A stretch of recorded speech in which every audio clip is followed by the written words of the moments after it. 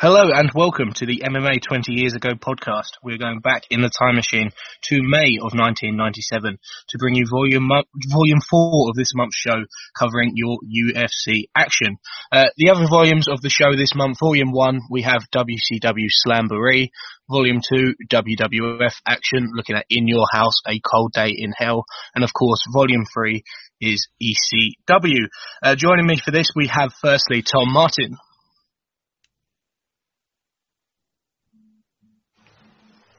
Hello, John. Hi, Chris. Sorry, I was just woke up and realised how to use a mute button. So, good morning to you. How are you doing, Tom? Yeah, I'm very well, mate. Very well. Good. And of course, we have the boss himself, Big Bobby Bamber. Good morning, Chris. It is, yes, very much a bank holiday Monday, and I think we're all in that mode. So, understood on Tom's front. Yes. So, Tom, Bob. Yeah. So, yeah. All three of us off to a good start there. Back to you, Bob. You might as well kick us off with this month's Media Corner action. Yes, we are very close to restarting the show, but we'll carry on regardless. Yeah, just a reminder, first of all, that we are on Patreon for $5 a month if you'd like to say thank you or to get early access to shows like these. UFC shows you generally get, we're taping this on May the 1st, so you're getting this a long time for everyone else. But you'd like to do that or just to say thank you, you can find out more information at patreon.com/wrestling20rs, links in the description and on our website. We'll start with Media Corner itself before a very special little segue we've got in a minute. First of all is the news that Ken Shamrock, between these last two shows, formally signed with the WWF. This all happened in February, and those people that have been listening to the WWF show would have heard all of our insights on that in the last couple of months. Signed a 3-year guaranteed contract worth somewhere in the region of $500,000 to $1 million per year. We're not quite sure exactly where that levels out. It seemed to be there was a little bit of agreement between both sides. One in the sense that there was some promotion on Raw about UFC upcoming this pay-per-view. More just them mentioning it and McMahon saying the word jiu-jitsu. It's close, but there was that. So there's a little bit that side, and also the thought that there was agreement that the UFC wouldn't publicly criticise Shamrock for going into wrestling if they thought that. I'm not saying they did. There was just that thought that even if there was any, pushback from UFC side in terms of Shamrock going to pro wrestling, they wouldn't say it publicly. Shamrock had received offers from the UFC, New Japan, and even a potential meeting with WCW. He had previously received an offer for a much lower amount of money from the WWF, which he turned down, but also given the financial position within the UFC and perhaps more critically the quote-unquote retirement of Shawn Michaels, the WWF came back with a better offer. Shamrock's next MMA fight won't be until May 2000 and won't appear again in the UFC until November of 2002. Tom, this is probably an interesting discussion point. I mean, Shamrock's there's been other talks of Dan Severn and other names like that. Even Don Fry trying to get Scott Ferozzo a gig in UFC in WCW of all things at the time. But Shamrock probably the first major name moving from the UFC to WWF, and interesting times. Yeah, I think there's a few things that add to make that whole thing making sense for me, and we can look at this in a slightly different perspective in that we know how it went afterwards, and it was a big success for Shamrock and for WWE and I would say for UFC as well, because it brings their product to more eyes. I think Shamrock is a very marketable guy. He's got a good look. He's got it's almost like a WWE name that he has. It's almost like although if he came in as Ken Shamrock, you expect him to come out dressed in green and throwing, pints of Guinness over people, but it works. It wouldn't take a lot to sell it to people, and he's got the look of a legitimate, badass. He is, a well-respected fighter in UFC, and I can totally see the logic of it. You look at guys like Dan Severn and like you say, we've got a bit of media crossover with Tank Abbott this month, and I think when you look at it on paper, it makes the most sense. And I think, well done to Ken Shamrock for turning down the offer that they gave him of not enough money and holding out and saying, you know what, I'm actually worth more than you're offering. So yeah, good for him. And I think, good for everyone involved. I think it makes good business sense, the whole thing. So we might not discuss this again, given that Shamrock might not appear in this part of the timeline going forward. What do you think of the WWF's presentation of Shamrock, certainly in say his first year or so in the company? Because I mean, I'm kind of going through it at the time, having just finished the April stuff, and we had a discussion on the WWF show last month about the quote unquote exhibition he had on Raw and that kind of thing, and how they're wrestling's kind of not so great relationship when it comes to presenting stuff quote unquote real. But how do you think they presented Shamrock? Well, I can tell you when I haven't watched it since I was a teenager because I'm not watching this period of 97 WWF, but I watched it when it came out, and it was when I was really into WWF. And I was a young teenager, and I was totally bought in to the fact that this guy was doing something that he shouldn't really be doing. And I didn't even think about watching UFC because I thought, well, that's far too adult for me. And it was like, I remember thinking this guy's legitimately scary, and the way they presented him was done to me at that age convincingly enough to think, this is real. That he is, I suppose in a similar way to the way that Brock Lesnar's presented in the current WWE product is that actually if he really wanted to, he could kill this person. I don't really remember the finer detail of how they presented the UFC product and all that, so I can't really comment on it. But I know it didn't do them any damage. But I remember him being a formidable force when they presented him when I watched it back all that time ago. Yeah. Chris, thoughts on Shamrock WWF? I haven't seen too much of him in practice, but I do think there's always a fine line to tread within professional wrestling with like presenting someone like a UFC fighter, like this guy's a shoot fighter, this guy's legit. Well, what does that make the rest of your roster?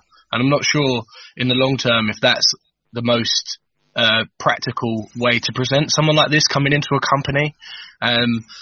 What I do think, though, is that Shamrock has a lot of potential within professional wrestling generally. I think there's a lot that you could do with him. I don't know about how well it will take him to get up to a, say, good to excellent level in terms of his in-ring professional wrestling work. But I think it's an exciting prospect for the WWF to have signed at this stage. I think it was within, maybe not within the mainstream, but I think within the hardcore MMA or professional wrestling fan community. I think if you're watching this live in 1997, you're very, very excited. And WWF really hasn't given too many reasons to be very, very excited in the last couple of years of our timeline. So I think it was a good move for all involved. Yeah, I mean, when you draw the comparison to Brock Lesnar now, and you look at how Lesnar was presented. Now, okay, to a point, Lesnar was a bit of a different story in the sense that Lesnar had the background in the WWE before he left to go to UFC. So when they brought him back, they had something to lean on. But it's not like they, other than Paul Heyman's promos, it's not like they made a massive deal out of Lesnar's UFC run. They wanted to be able to cross-promote just by saying, this guy is a former UFC heavyweight champion.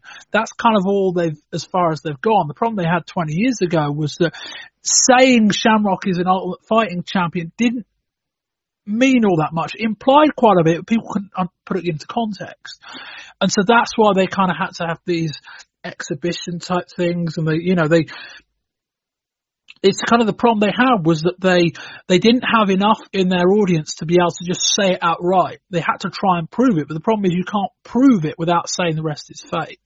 So that's been an interesting battle, but I think Shamrock was a very good get for the WWF at a time where they were low on name power, and really, the thing I said about Shamrock on the WWF show a couple of months ago, we talk about pay-per-view draws.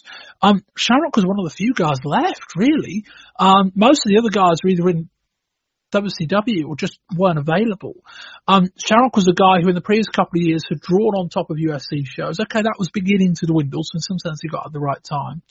But yeah, I think as you both said, fair play to Shamrock for getting a good deal at the right moment. And I think the WWF got a good deal. I'm very interested to see how he plays out on WWF television, certainly in the next year or so, just to see quite how they get it right or get it wrong with him. Moving on, not as much news in terms of being banned on pay-per-view and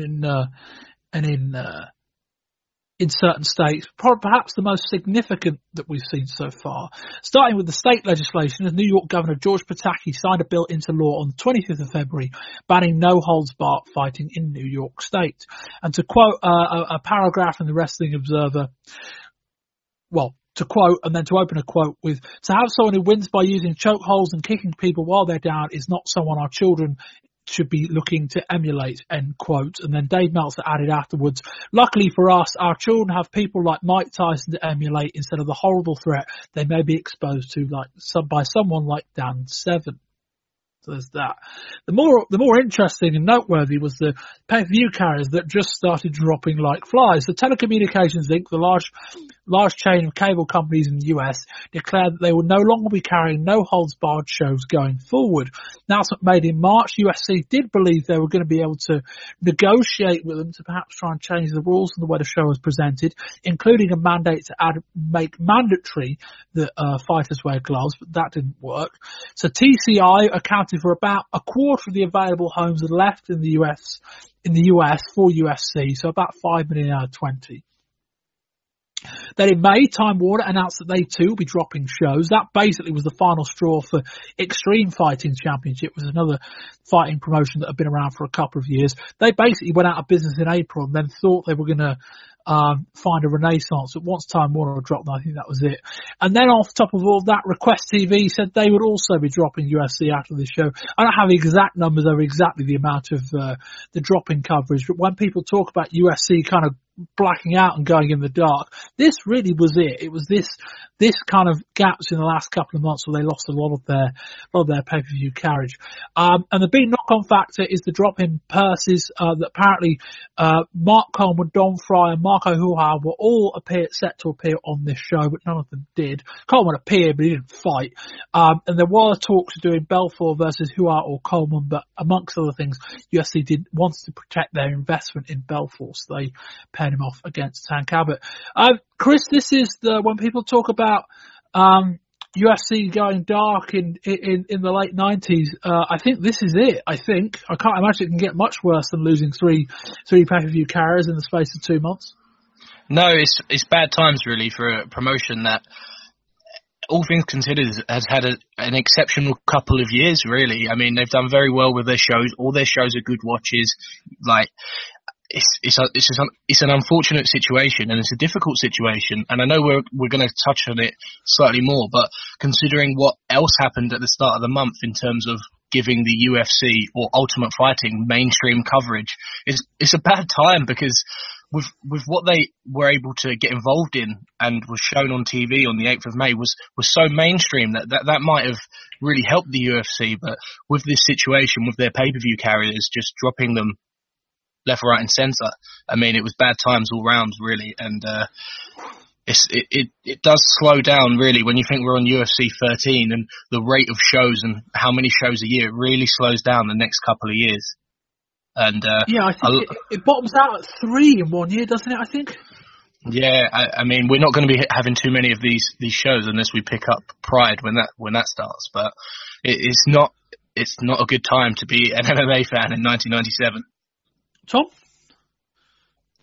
All I would add there is just to say that when you were talking about it, and I was thinking about the impact of how it must, the business impact and how they're trying to run things and get their product out to people. It reminded me in a way of, again, switching over to pro wrestling for a sec, the ECW issues that they had with their network providers towards the end of their tenure.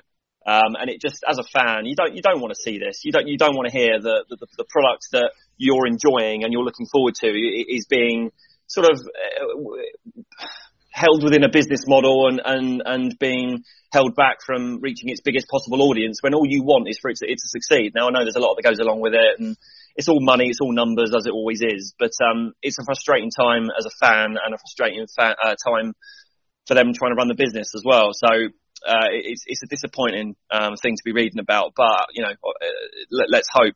I think we know that they'll recover and get through it with no long-term damage done. Yeah, it'll be interesting to see. I think as you say, we know what comes out of the other side, but interested to see how kind of low things sink in the next couple of years in terms of their exposure and their ability to pay fighters. I mean, there's a whole generation of guys that you suspect had UFC have been able to ride this wave more easily than they did. And when I talk about that, I mainly talk about exposure and financially, as we kind of alluded to there, that the lack of exposure means they have to cut costs, and cutting costs means they can't pay guys as much, which is part of the reason why Ken Shamrock ended up in the WWF. And you just wonder what might have been had UFC been in a stronger financial position in this run. The kind of fights that they could have put on. A few other some bits to go through. Not much last minute problems, but there were potential for one. Apparently the Georgia Boxing Commission went to Georgia's Attorney General asking for a temporary restraining order, but that was denied.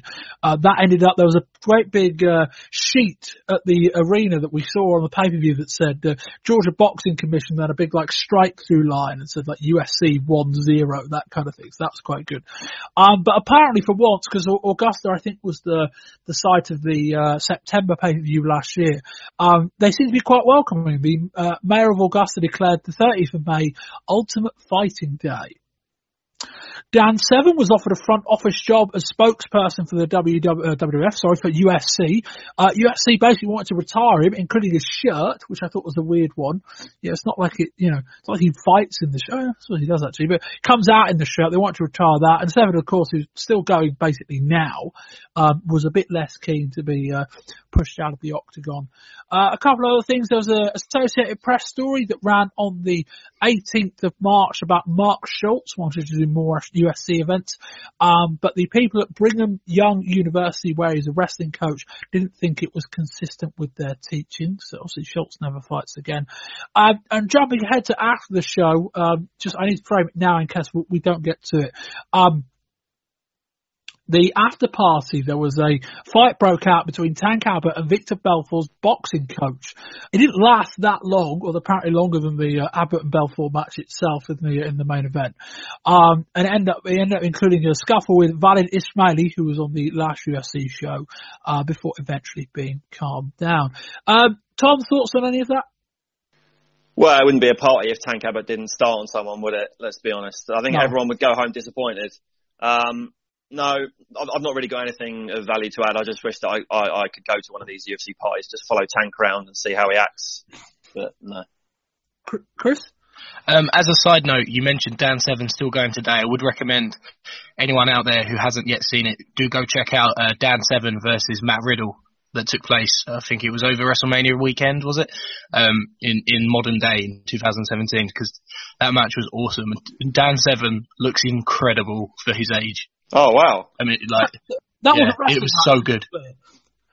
A professional wrestling match, yeah. Dan Severn's MMA days may be behind him, but his pro wrestling days are looking as good as ever. So yeah, as a side note, if you haven't seen that, do check it out. Does he take a bump? Yeah, they have a full match. Oh wow! So he probably gets involved. Wow. Okay. Right. Yeah. It's excellent as well. Like it's really good. Oh, I'll have to check that out. So, the one thing we've alluded to that I haven't got to yet was on the 8th of May, an episode of Friends featured as one of its storylines the UFC. Now, I believe, I must be breaking new ground here in that I am going to basically do a play-by-play of a Friends episode, which cannot be done on any podcast before, surely. So yes, on the 8th of May, I think it was called, entitled The One with the Ultimate Fighting Championship, I think was the episode of the show. So I'll just read you through my notes verbatim on the show, and you might think this is overdoing it a little bit, but I will frame all this by saying that this show, thanks in part to just the amazing ratings Friends got, in part because of a special guest brief cameo from Robin Williams, drew 23.1 million viewers. Wow. Fucking hell. Yeah, that's a lot.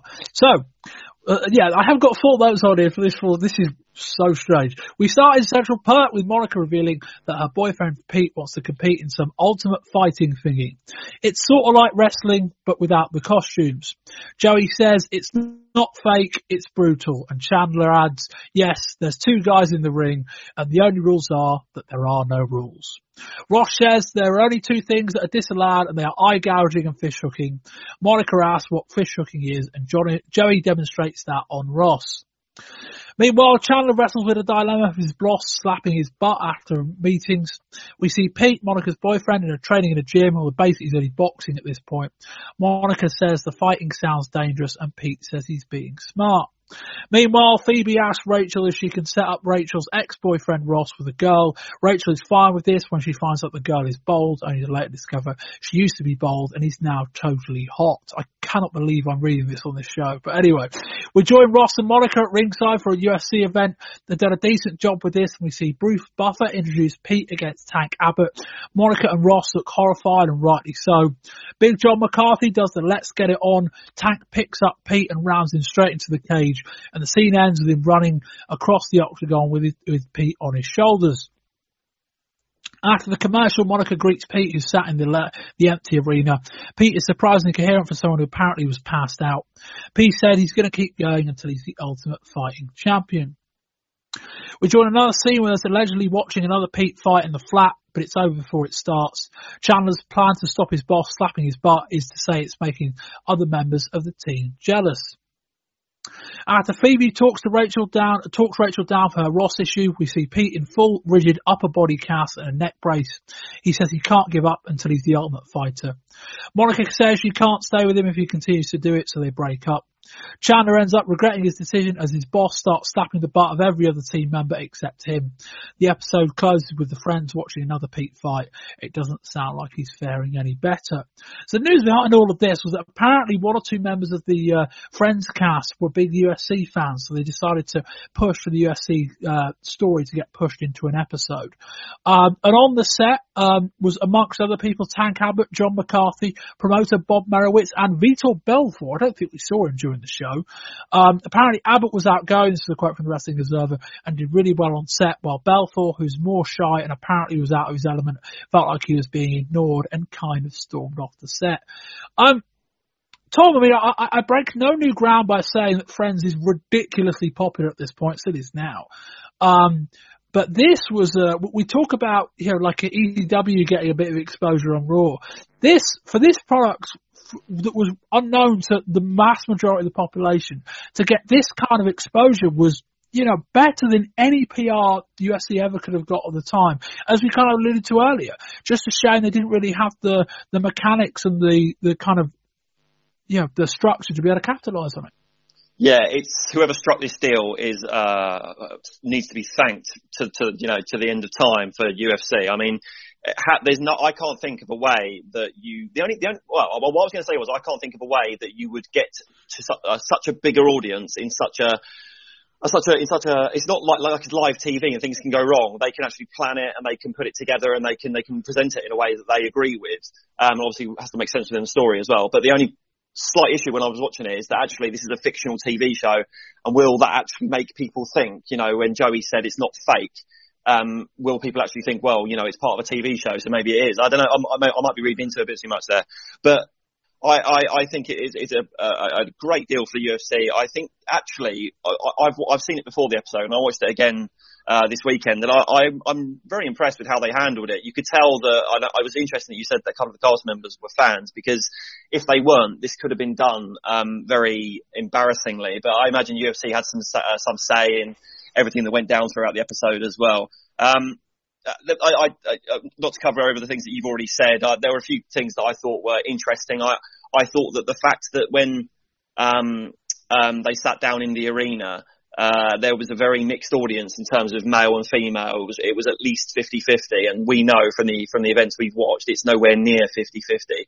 But that's clever, because they're saying to people that watch that show, which there's a lot of couples that watch, a lot of groups of friends, no pun intended, it could work for all of you.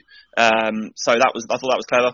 I saw that Ross was carrying a UFC branded cup, which it really excited me, and I thought I really want to have that cup because it had the original UFC logo on it. And I bet they're worth a bit of money now. And I couldn't help but watch it as a bit of a UFC. I don't know, like a bit of a snobby UFC fan. I made a couple of notes. I don't think on his debut that Monica's boyfriend would have got to fight Tank. I think that's an unrealistic expectation. I know could have been an alternate. It could have been an alternate, yeah, but the crowd was there was a packed arena for the alternate. There's always a few empty seats, so that was a bit unrealistic. And also, we know at this stage that UFC isn't in New York in 1997, so I think they were factually bending the rules a little bit to suit the story. And I suppose we'll let them get away with it because they weren't going to take it out of New York. And yeah, I thought actually another thing I thought when I was watching the actual finish, they talked about the finish of the fight and Monica's boyfriend lost by Tank Abbott standing on his neck. I thought maybe that might be inspired by the fight. If you guys remember the fight he had with Paul Varelans, I can't remember if the fight finished that way, but he had his knee on Varelans' neck and he just wasn't letting him up. He was pinning him up against the cage and he just wouldn't let him move. And I wonder if they might have used that as inspiration for the way that they finished this fight. But who knows? It was good. I enjoyed it, and as I said, it would have done wonders for the company in promoting them. So yeah, I enjoyed it. It's good fun. Chris? Yeah. Well, I mean, to take a different view on it to Tom, I mean, are we to believe that UFC 205 was one big lie and was not the first time UFC ran an event in New York State? And clearly, they had an event in 1997 with Becker fighting on it. There's video evidence. Yeah. They had a UFC event in New York State in '95 to be. Okay, yeah. To be fair, yeah, it wasn't legal, was it, to run events there? Like they had to get to that signed off. I suppose. Okay, so maybe as a one-off thing, they could have done that here. Yeah. But the other thing I noted is that Big John McCarthy on his referee shirt, he had said UFC Judgment Day, which was the slogan for UFC 12 that we reviewed back in February. Oh, good spot. So I don't know if they were filming this back in, where was that? It was Dothan, Alabama. UFC 12 took place, and was that the show with all the last minute drastic changes where they had to fly halfway across the country with I think this looked like a set, to be fair. I don't think this was filmed during that show. I think Chris might be onto something though, because that was Vita Belfort's debut, wasn't it? So it would make sense if he was in the house. Like, it may not be at the same place, but it may be in the same crew. Yeah. Yeah, it might have been filmed around the same time. Yeah. Tank Abbott was there for that, but he didn't fight either, so he would have been fine to just film this and do whatever they needed. And Buffer was there, and Big John. I'd be very surprised if this wasn't filmed specifically for them. I can't imagine they'd be flying a friend's TV crew out to Alabama on 36 hours notice for a show that had to be kind of packed up and packed down in about 48 hours. This looked like a TV set. They did a really good job with it. But I would be surprised if this was anything but just a specific job for Friends. But Chris, what do you think of the show itself and how it was portrayed? Yeah, I thought it was excellent. I thought the little touches, like you alluded to at the start, where Tom brought up how being featured on the TV show maybe would have a negative connotation in terms of it's on Friends, is it fictional, etc. I think how they handled it at the start, where Monica introduced it to the group and Joey and Chandler hyped it up in a way alluding to the only rule is there's no rules, it's brutal, and explaining what fish hooking was. I think without that maybe introduction to the episode, then I could see a slightly negative connotation for the UFC. But with that introduction, if you've never heard of the UFC, you hear that introduction and you see what happens to Pete. I mean, I don't think you'd have any sort of concept in your head that it wasn't real and wasn't legit. I thought this was incredible exposure. I mean, I can't believe how many times I would have watched this episode throughout my life. Probably not for years and years and years, and never picked up on the fact it was Tank Abbott throwing John McCarthy in the octagon. I couldn't believe how I'd let that slide, but I guess it was just 10 years ago me wasn't quite so familiar with all those guys maybe. But I thought it was exceptional exposure, and as you both said, whoever managed to strike this deal on behalf of the UFC, I know it would have been coming from Friends or NBC or whoever's side would have had to approach the UFC. Like UFC wouldn't have the clout to approach a show. Was it 23 million viewers? Did you say? Yeah. I mean, but to get this deal and to get this exposure is just exceptional. And like as you said in the media corner with the drop in pay-per-view, it's just a shame that it came around that time. If UFC was accessible at this time, and knowing that this aired on the 8th of May and you've got a pay-per-view on the 30th, you could have run a little advert after the episode of Friends and really, really hyped up UFC 13. And who knows how many that would have brought in, but I'm not sure if that all came together in such a way that it was feasible with the troubles they were having with their pay-per-view carriers. But all in all, it was a great episode aside from the UFC stuff. I got to say that the best. I loved all the UFC stuff, but the best part of the episode is the Robin Williams cameo at the start. I thought it's so funny because I remember reading a story about it. Him and Billy Crystal were on the same. They were in the same studio lot doing a film, and they just happened to go in for lunch. They were on their lunch and they walked into the set and they said, "Oh, would you mind doing a quick scene with us?" And I won't spoil anything, but I think it just goes to show the loss that the entertainment world had when Robin Williams died. The guy's so funny. I mean, this couldn't have gone any better. We talk about PR and public exposure, and okay, they were working together clearly. But if you wake up one morning and you're Bob Merowitz and you get a call from the producers, the guys that are this is like I don't think I'm exaggerating when I say I think this is the hit show around this time. I don't believe there's anything else in America that's. Is Seinfeld on at this time in '97? Let's have a look. Because that was enormous. Seinfeld is something I know very little about. I can't imagine it was as big as Friends at this time. Seinfeld ran from 89 to 98. Right. Average, way bigger. Average viewers in millions in 90 for season 8, 33 million. Bloody hell. Oh, wow. It's you can't. It was enormous, that show. Seriously, just like I think the finale of the show was the most watched thing in TV ever at the time. Let's find out. Season 9, the final one, averaged 38 million viewers. Let's find out. And the final show. The finale of Seinfeld, holy fuck. Yeah. The last 4 episodes look like a 2-hour finale. The first 2 on the final night did 58.5 million viewers. And then the final 2 episodes entitled the finale, same night, 76.3 million. Fucking hell, yeah. I knew it was big. I didn't remember it being that big. See my point. All right, Friends is pretty big. I mean, number one, it's pretty big. But yeah, like you just wake up and you're like, oh shit, it's like Christmas. It's like all your Christmases are cut at once. And it looked really good. And I think Chris made a good point in terms of how they introed it, as in, obviously they're working together, so there was never an incentive for NBC or for Friends to cast a negative light on the show.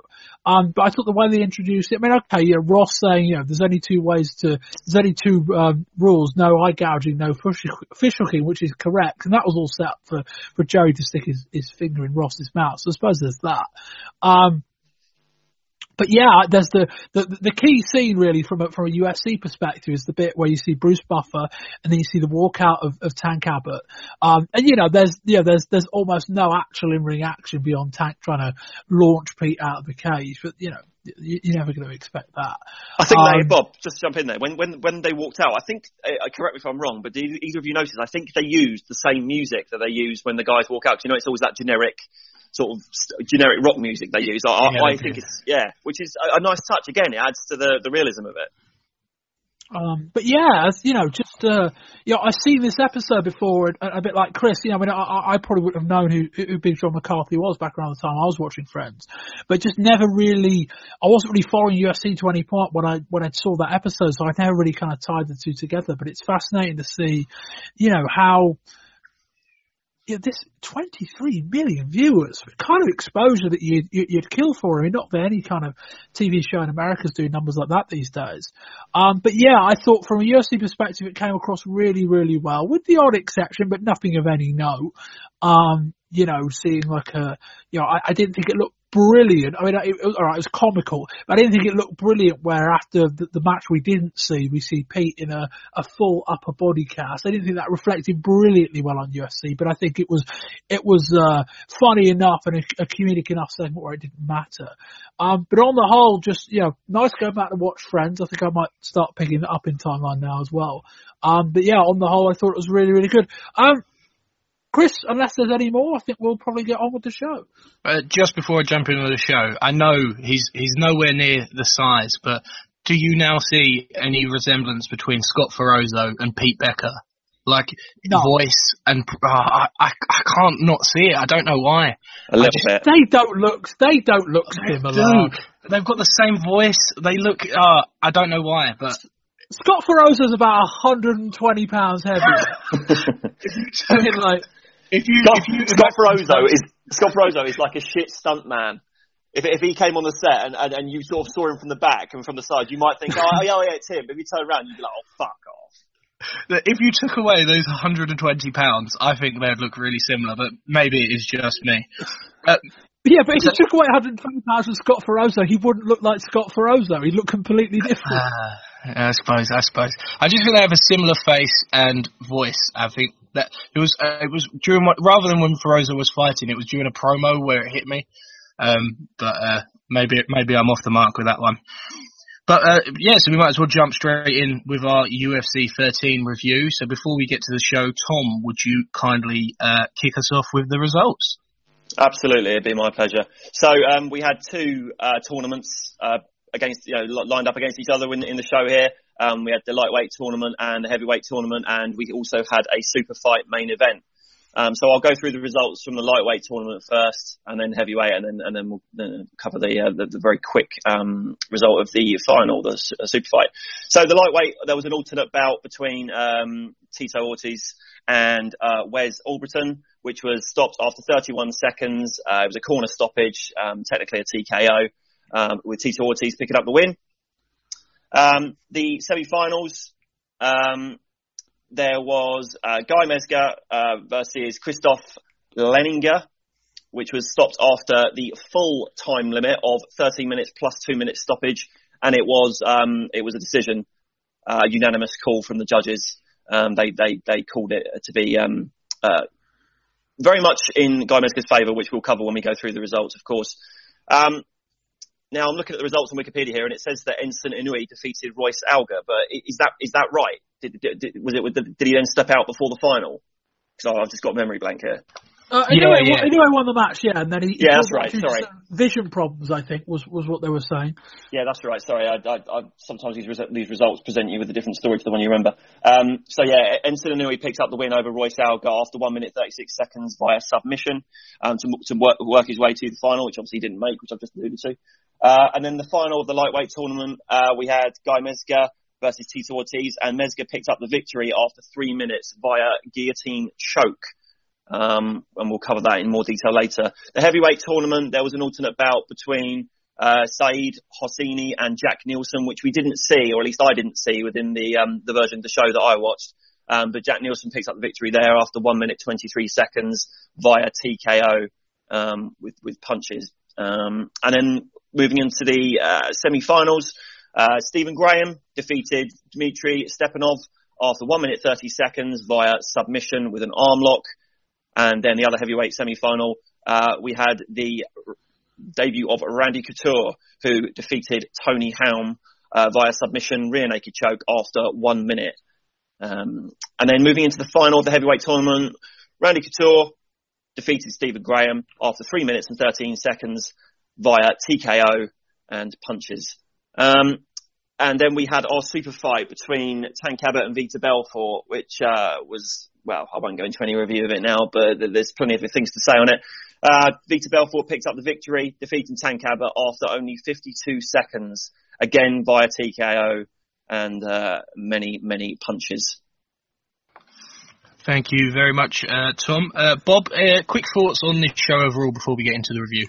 Yeah, another really good UFC show. I think as I read in reviews of the show, the production quality was excellent. The flow of the show was fantastic. They had stuff to fill in where necessary. When there was not that, oh god, what we're going to do next kind of thing. Even when the quite late call, it seems, for Inoue to pull out, they were like, right, we'll get this TLT footage ready from the prelims, and they had all of that lined up, and I don't think they would have showed it otherwise, unless they were just going to show a filler match between.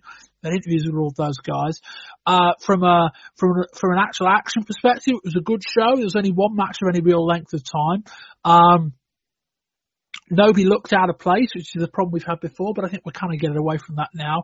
I'm a big fan of the kind of dueling formats on the same time, so that you've got guys that are more fresh.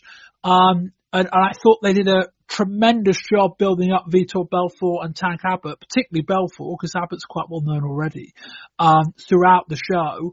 And it was a main event delivered. So yeah, 2 big thumbs up from me. And Tom, your thoughts on the show? I thought that it was a good show. I thought that from start to finish, I would agree with Bob that the presentation and the format is, as we've touched on before, it's well known. If it ain't broke, don't fix it. But there were little tweaks that they made that improved the presentation and the way that it was delivered to me. Like Bob said, the build up to the main event was done very well, and even the backstage promos that they were doing, but before each fight, they just felt a little bit more. There's a bit more finesse to them. They'd have the sort of fighters posing and things like that. And it's just little touches like that make it seem like they haven't just sat them down in a chair and done like a talking head with them for a minute and taken the best quote from it. And I thought that the card itself, it looked good on paper. I think, now we've seen it looking back, I'm not sure if this will stand up as one of the best pay-per-views ever, but there's a few things of note in it, that are worth checking out. And there is enough in it it's worth your time watching this. And like Bob said, there's only one fight that went over 3 minutes and 13 seconds. So that if you like quick fights, and that's what you like watching UFC or MMA for, this is really worth your time.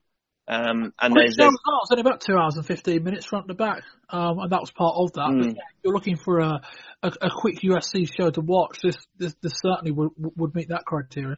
Yeah, absolutely. And exactly. And if you wanted to skip between the matches and just watch them, you could probably do the whole thing in about 45 minutes.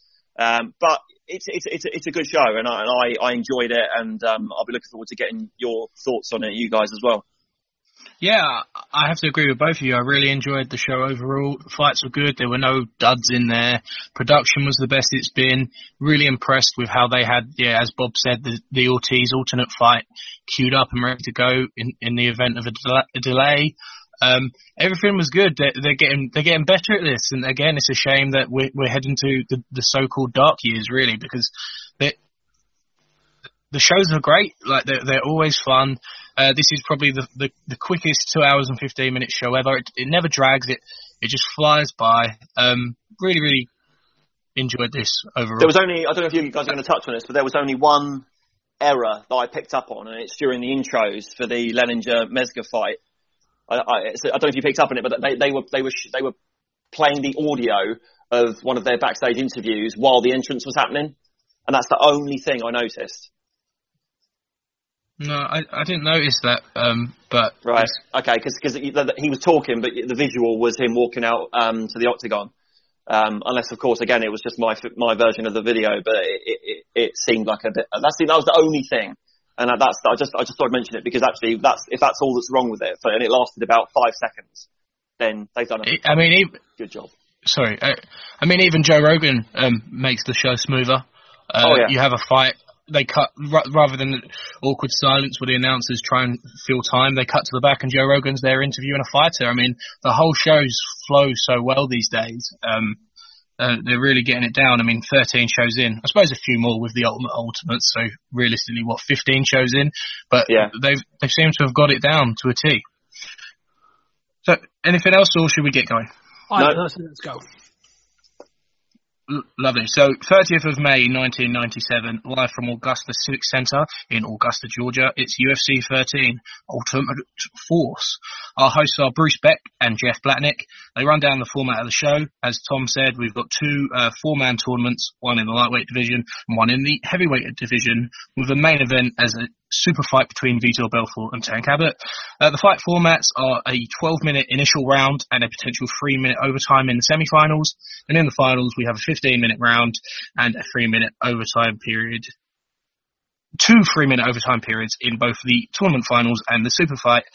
Tom's already run through the alternate bouts, so we might as well kick things off with the lightweight tournament. So over to you, Bob, to introduce the fighters for our first semi-final. Yes, Christoph Leninger enters the fight with a 0-1 UFC record after his loss to Ken Shamrock at UFC, but has a UFC 3, but has a 3-1 overall MMA record. The 37-year-old former US Olympic judo team alternate weighed in at 200 pounds. His opponent, Guy Metzger, enters the fight with a 2-0 UFC record after wins at both UFC 4 and 5.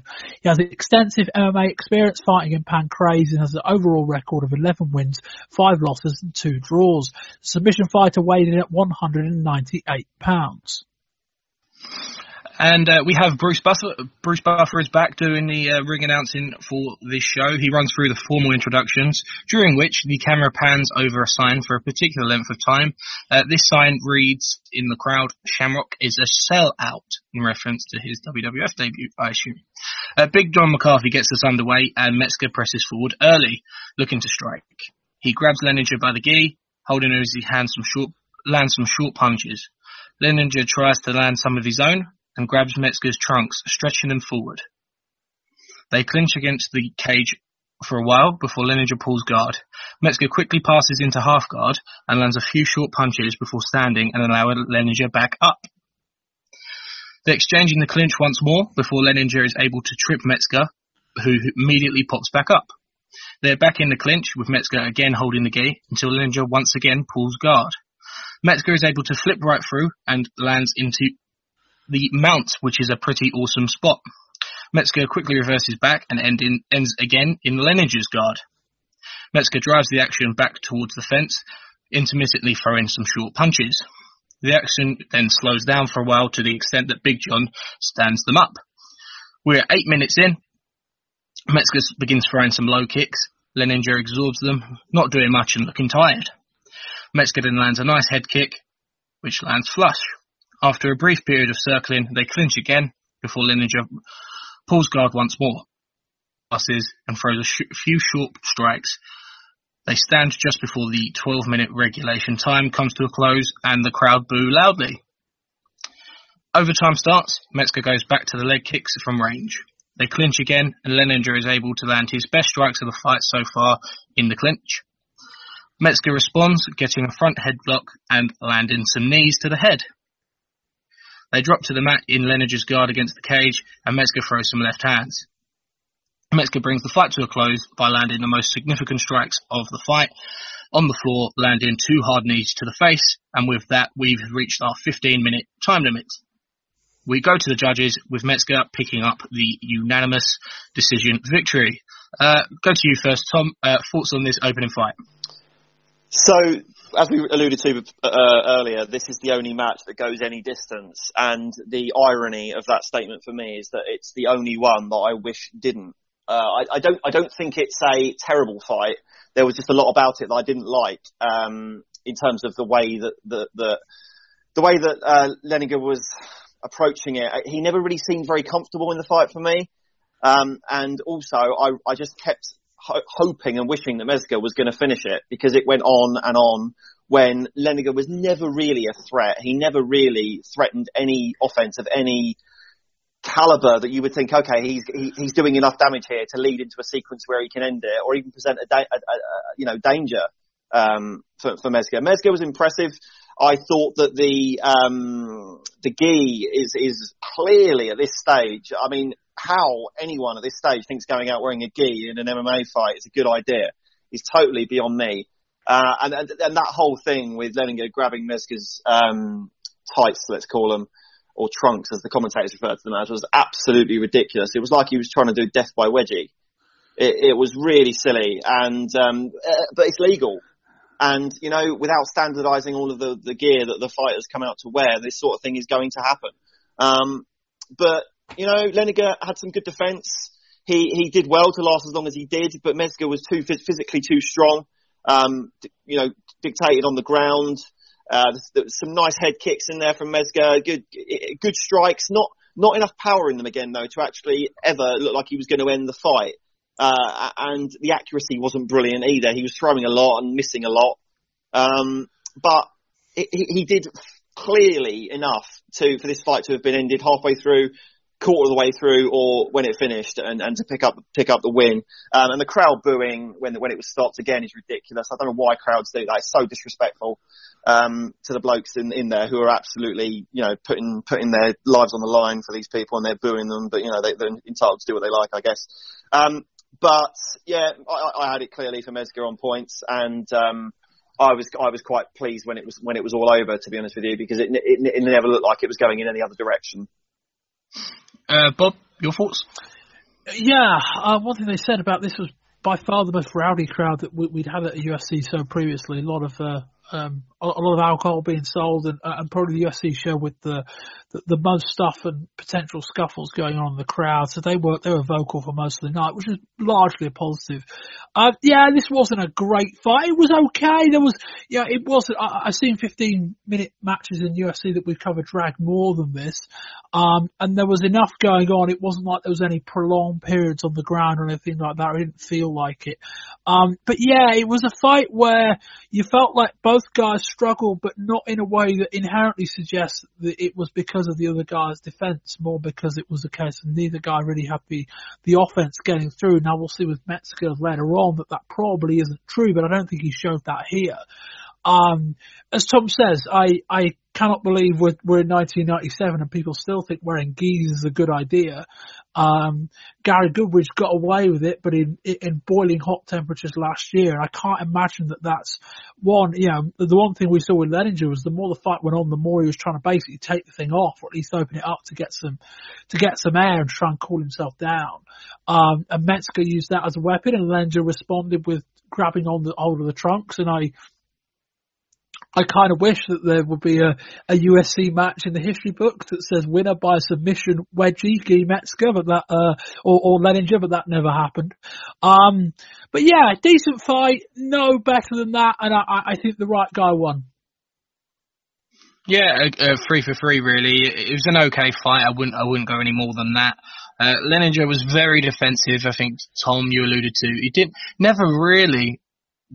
Not even, it wasn't that Metzger forced him back, but he never began to get on the front foot in the fight. He was never proactive with any of his movements, any of his strikes, always very reactive, and Metzger was very comfortable. He didn't really ever look like getting the finish, but it just sort of comfortably floated across the 15 minutes. I mean, it probably makes it sound like a really bad fight. It wasn't. It was fine.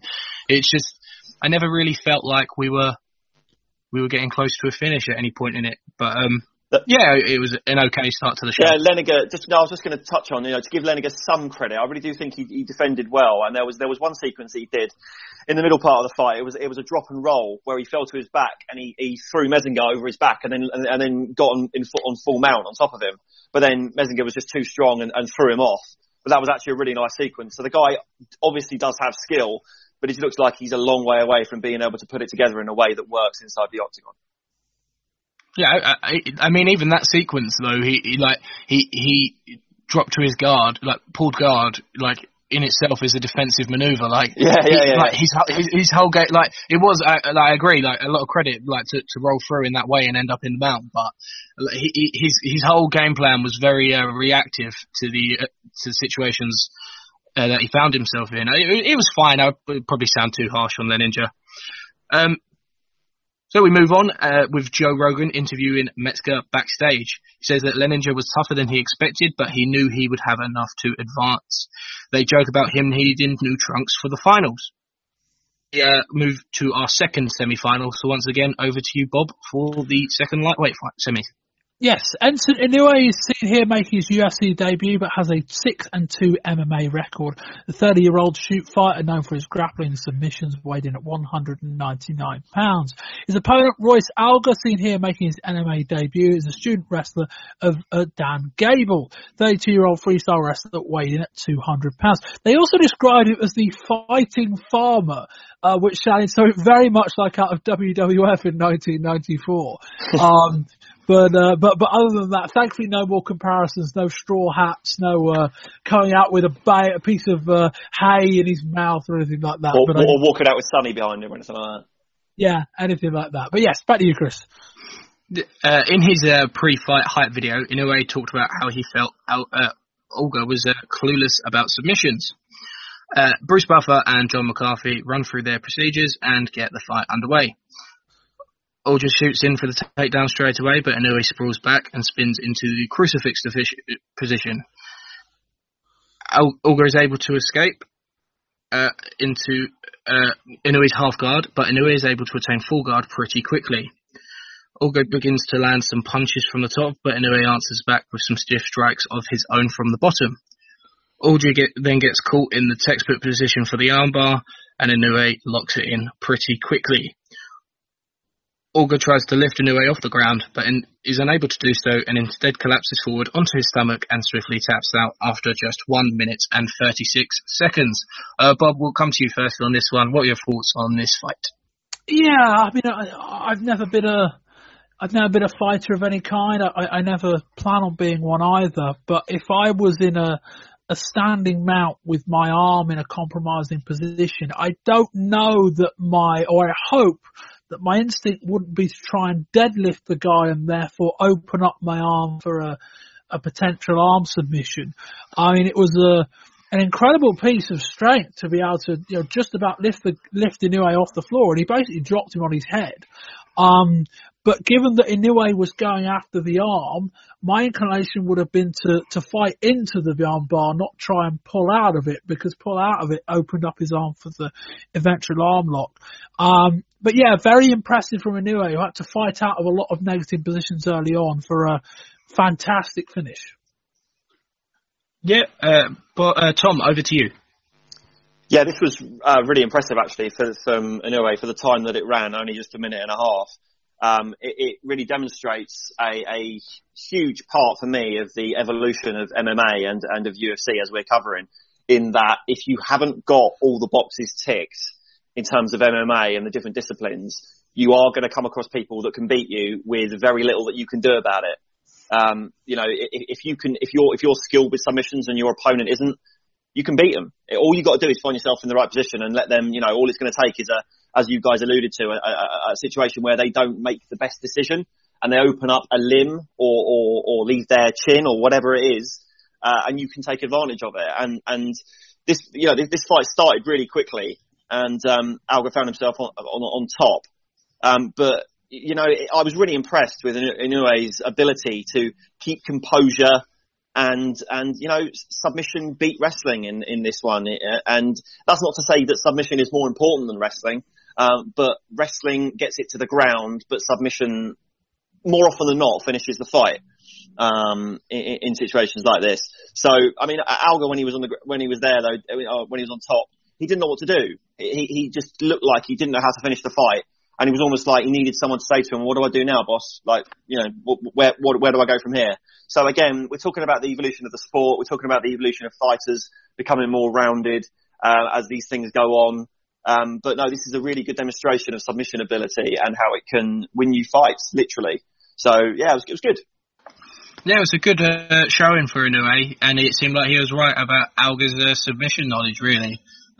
A really short but exciting fight, and it was a good change of pace after the opening fight seemed to plod along, really. Clearly an excellent submission practitioner, but it was impressive from Alger to attempt the deadlift. I think not impressive in terms of the right decision, but the strength involved was certainly impressive. So yeah, I was pleasantly surprised with this fight, and it was a much needed change of pace with the show.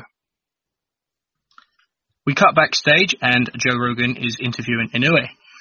He says it was a very tough fight, and Rogan asks how he feels going into the final. Inoue says he has a lot of adrenaline flowing through his body right now and wants to go back to his locker room and lie down.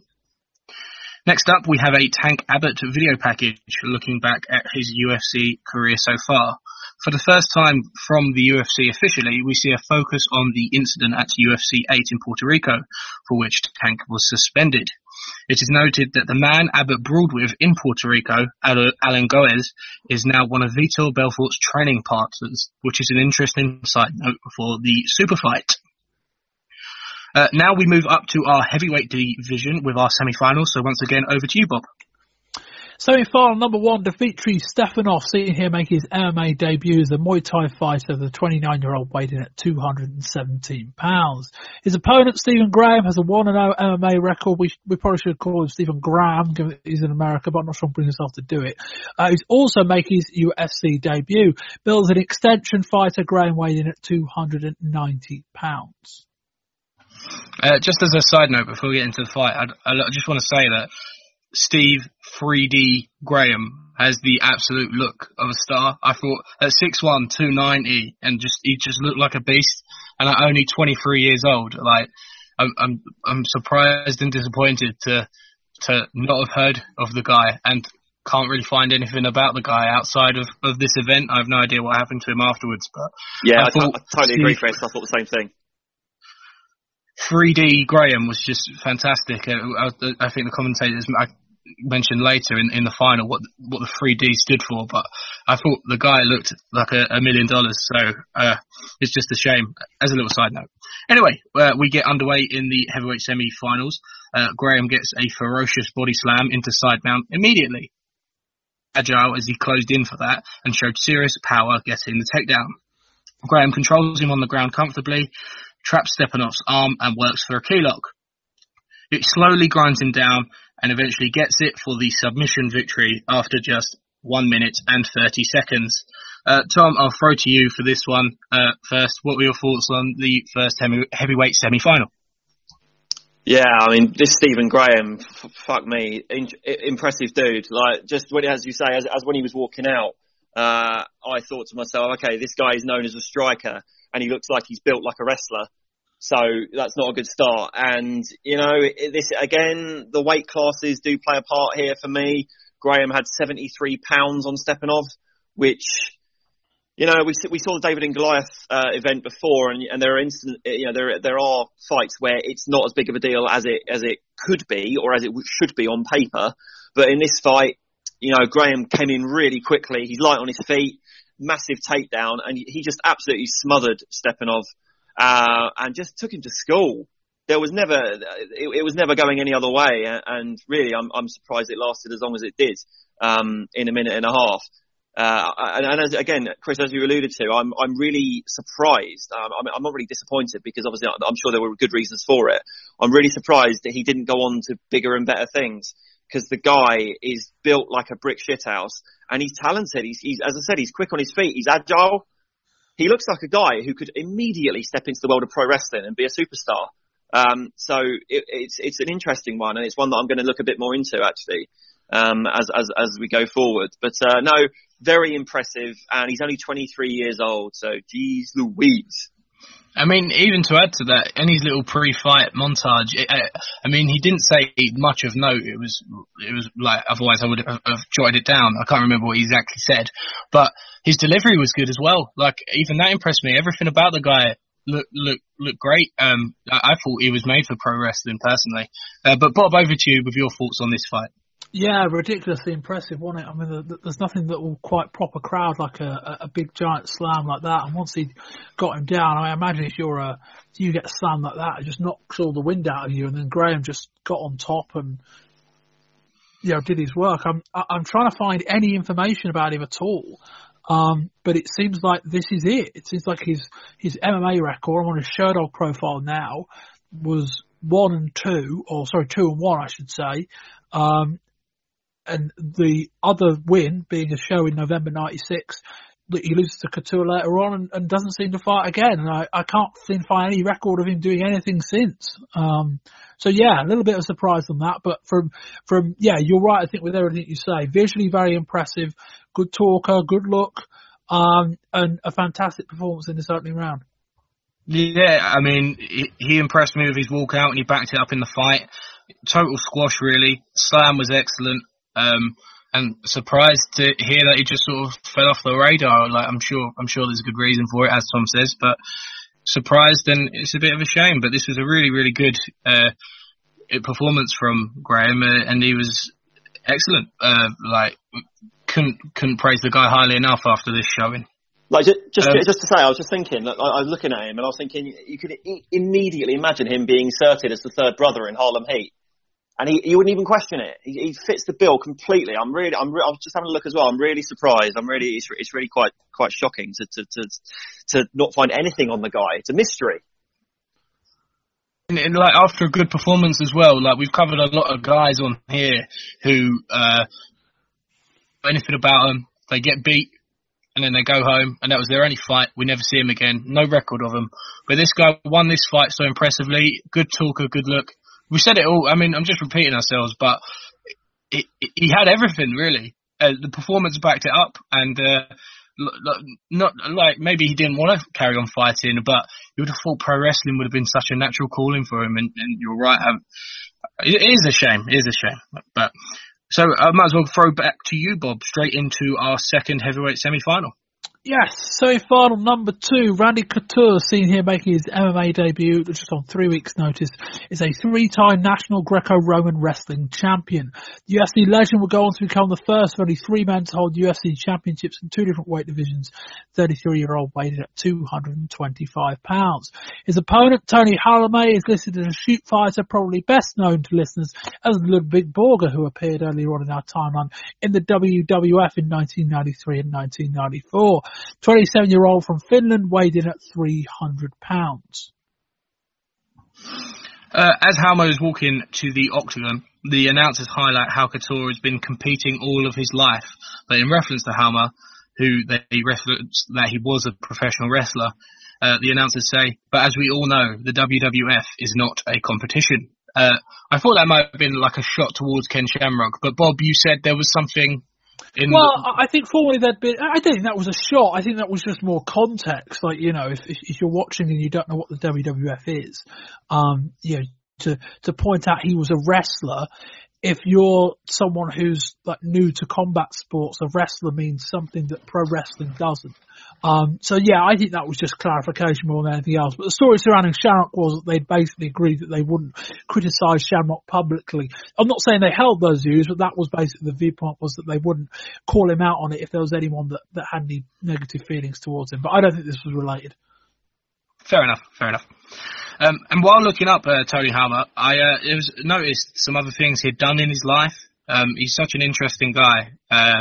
He passed away a few years back, but as well as performing in the WWF and fighting in the UFC here, he was a member of the Finnish version of the game show Gladiators. He was also in Die Hard with a Vengeance in 1995 and was actually a member of the Finnish Parliament from 2003 to 2007. So you what? So quite a storied career for Ludwig Borger here. Tom, help me out, but didn't Ludwig Borger run on when he was in the WWF, wasn't he all like anti-environment and stuff like that? Or am I imagining that?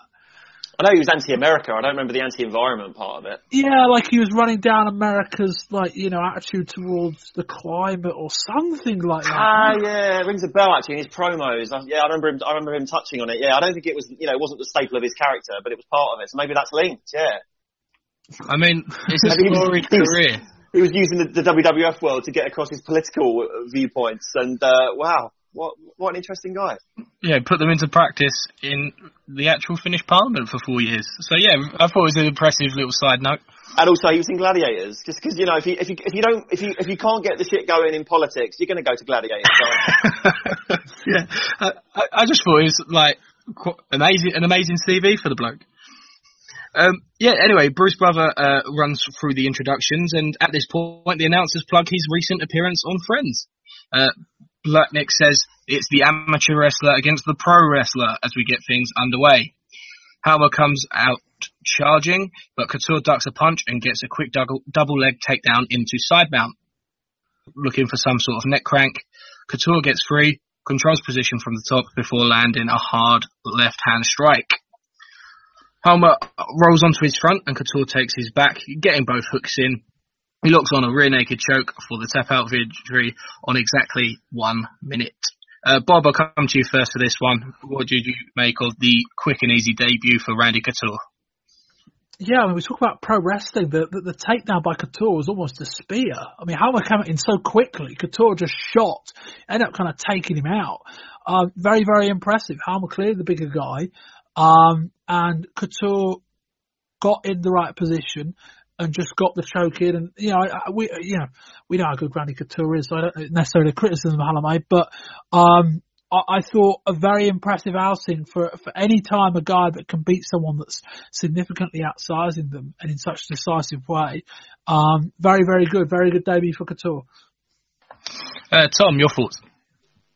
Yeah, I'd agree for all of that. It's interesting when you look at the weight difference here. It was 75 pounds that Halm had on Couture, which is very, very similar to the 73 pounds that Graham had on Stepanov. And you can see how it can work in both ways here. Couture, so impressive. I mean, we obviously had the pleasure of Vitor Belfort's debut last time, and this is one where you look at and you go, he's a different fighter.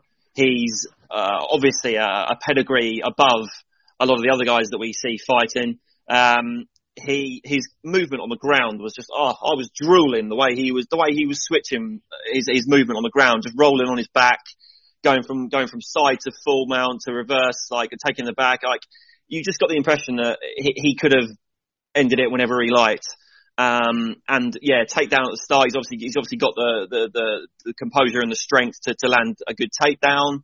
We didn't see much in terms of his striking power. So, that's a question. Obviously we don't have enough to at this point to know either way whether it's a good, if he's got that skill or not. But, took his back, got the choke, excellent composure, just held it. He looks like a guy who's been fighting for 10 years rather than a guy that's making his debut. And that's a scary, scary thing. So yeah, very impressive. Yeah, the legend begins. An incredible debut for Couture here against a much larger guy, as you say, Tom. I had in my notes that debut for Halmer went about as well as it did for Bam Bam Bigelow last year. And then I was thinking about like pro wrestlers in MMA, and then I clocked that the way he sort of charged out from his corner of the octagon across the octagon in a straight line, exactly like CM Punk. It was the same sequence. Yeah, I like it was exactly the same as CM Punk, Mickey Gall, and Randy Couture. Like he just sort of charged across the octagon and immediately got taken down. And as you say, Randy Couture could have done whatever he liked with him on the ground. He was in complete control at all times. A really, really impressive debut.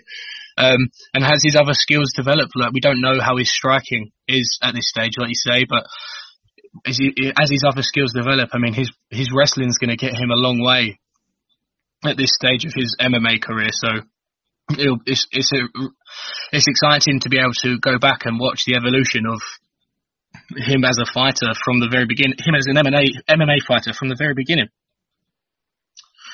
Anything else on that fight, or shall we carry on? Let's go. Go on. We have a Joe Rogan interviewing Randy Couture backstage. He says that he felt going in that mobility would always be a big factor. We then cut away and have a UFC flashback to UFC 7, which was our very first MMA podcast, which highlights Marco Ruas defeating ECW shoot fighter Paul Varelans. It's a good job Marco Ruas never returns, because you're never going to get his name right, are you? No, it's going to be... I might call him Marco from now on. Just call him Marco Van Basten. And the announcers screaming, down goes Varelans, when Marco was finally able to chop him down with those leg kicks is one of my highlights of this entire timeline. That call on that fight was pretty amazing. That transitions straight into the Boys from Brazil video package, which follows the lineage of Brazilians in the UFC from Royce Gracie to Marco himself and now to Vitor Belfort. We cut backstage again, and Joe Rogan then informs us that Enson Inoue is out of the lightweight tournament finals due to an injury citing vision problems. Tito Ortiz, the winner of the earlier alternate bout, is in for the final.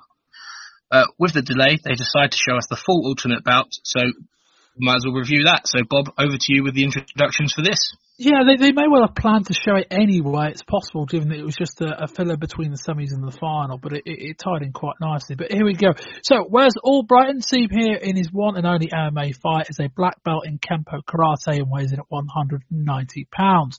Tito Ortiz, another modern day MMA legend, is seen here making his MMA debut, billed as a street fighter and Tank Abbott's training partner. The 22-year-old collegiate wrestler weighed in at 200 pounds. And interesting, I think they only made note of this during the actual live match later on. Ortiz here fighting as an amateur, still at college. They reference his college later on as well, so that was another thing of note.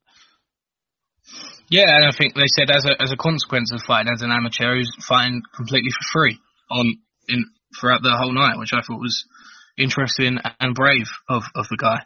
I thought it was interesting that despite their age differences, I know UFC is still relatively young, but I thought it was interesting that Tito and Randy Couture, aged 22 and 33 respectively, both made their MMA debuts on the same show. I thought that was an interesting side note. Our referee for this alternate bout is Joe Hamilton, and I think this is the first time I've seen a fight not refereed by Big John McCarthy in doing this show. He gets us underway. Albrighton comes forward to open the action, but Tito grabs the double underhooks and gets a quick takedown. Ortiz lands a brutal flurry of punches, elbows. He gets full mount, begins to throw more elbows, left hands and hammer fists, and Albrighton's corner throw in the towel after just 31 seconds. Tom, go to you on this one. What were your thoughts on that fight? Poor Wes Albrighton. This didn't go too well for him, did it? I mean, there isn't really a lot to review about this fight because it was over in 30 seconds and Ortiz absolutely mauled him. Elbows, punches, just smashed him up. Really, really smashed him up. Didn't ever get, 30 seconds isn't enough time to even try and move off your back. And the towel came in. That's an interesting one when that happened. Before we watched this event, it's just coincidence. I thought to myself, how many fights have we seen where the towel's been thrown in? And I don't remember seeing one. Do either of you guys remember us watching a fight in this UFC stuff where a towel's been thrown in? No. But yeah, maybe something. But yeah, I mean, his corner obviously was just like, gee, let's just save him the pain. Like, just it's one of those things. Again, I'll cover this in my review of the show, but it's another example for me where the level of class of fighter is just so substantial in some instances, and it's just I almost felt a bit sorry for Albrighton. I know he's getting paid, but God, jeez Louise, he got the shit kicked out of him. But yeah, not a lot else to say about that one. It was very impressive. Bob, over to you. Yeah, we speak about having a referee of the Big John McCarthy. This fight went way too long. There was Ortiz starts unloading punches, and there was about 3 or 4 seconds later, I'm like, God, this has got to stop. This has really got to stop. And the fight went another 5 or 6 seconds, just in raining down. The ref didn't even stop it then. It was only when the corner threw in the towel. I don't know quite what he was waiting for. But yeah, highly impressive from Ortiz. A bit of a quote unquote squash victory, kind of alluded it to himself, alluded it. Afterwards, an interview with Joe Rogan, he knew that was going to be easy competition, and boy, did he show it. Yeah, he certainly did. An excellent debut. We obviously don't know much about Albrighton and his abilities on the ground, but I mean, it didn't seem like he had many, or it seemed like Tito Ortiz had a lot at 22 years of age. It was some ferocious ground and pound, which would, for me, only be comparable to what we've seen Mark Coleman do at this stage. Ortiz looked like an animal. Not much else to say about this one. Just a very impressive, dominant debut victory for Ortiz. We cut back to our regular show, and we are ready for our lightweight finals. So once again, Bob, over to you.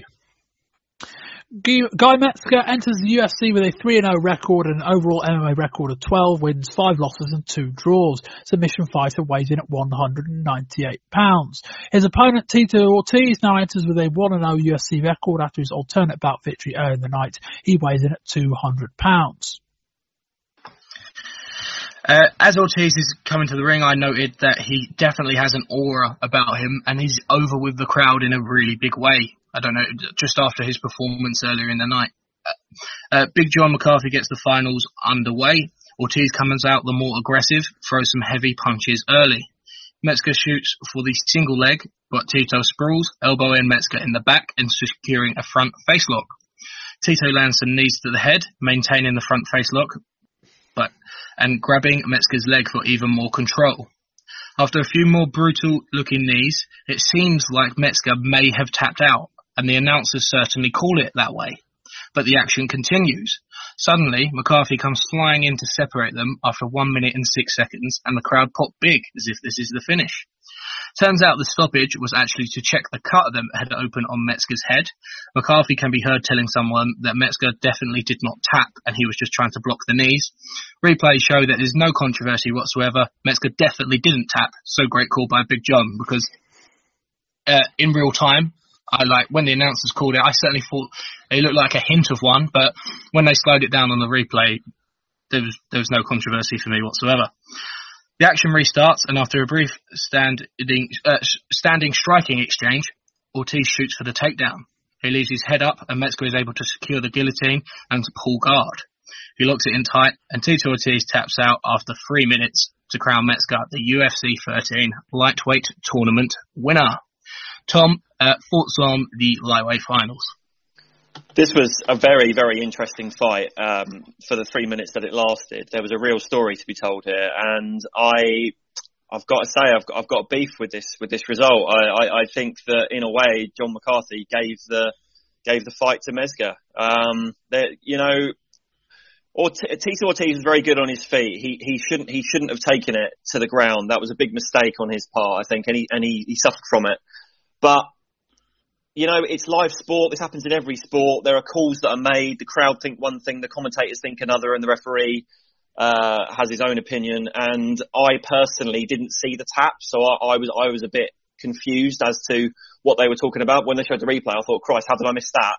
I'm not entirely sure that the fight should have been stopped for the cut, because when the fight was stopped, I think Ortiz was going to win. I think if it had gone an extra 10 seconds, he would have done it. He was all over him. And yeah, it was a nasty cut, and then it turned out that he had 2 on his head, so they probably should have stopped it. But then when it came back in, it threw Ortiz off his game plan. He didn't get back into the swing of things in time. And after the result was cool, when he tapped and it was cool, you could see that Ortiz was furious, storming around and making quite rightly, in my opinion, making a scene. But he made a mistake. He shouldn't have taken it to the ground. That wasn't where he was winning the fight. And Metzger, controversially, in my opinion, goes through, got the win. But it was a really interesting fight, and considering it only lasted 3 minutes, a lot happened in those 3 minutes.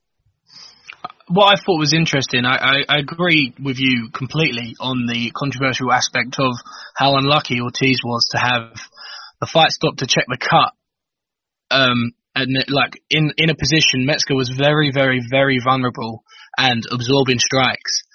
And the fight was stopped to check the cut, and obviously the fight restarts and both guys are just on their feet again. And from that position, he lost the fight. I thought that was very controversial. I agree with you. If the fight had not been stopped for the cut, then Ortiz would have probably got the victory quite quickly.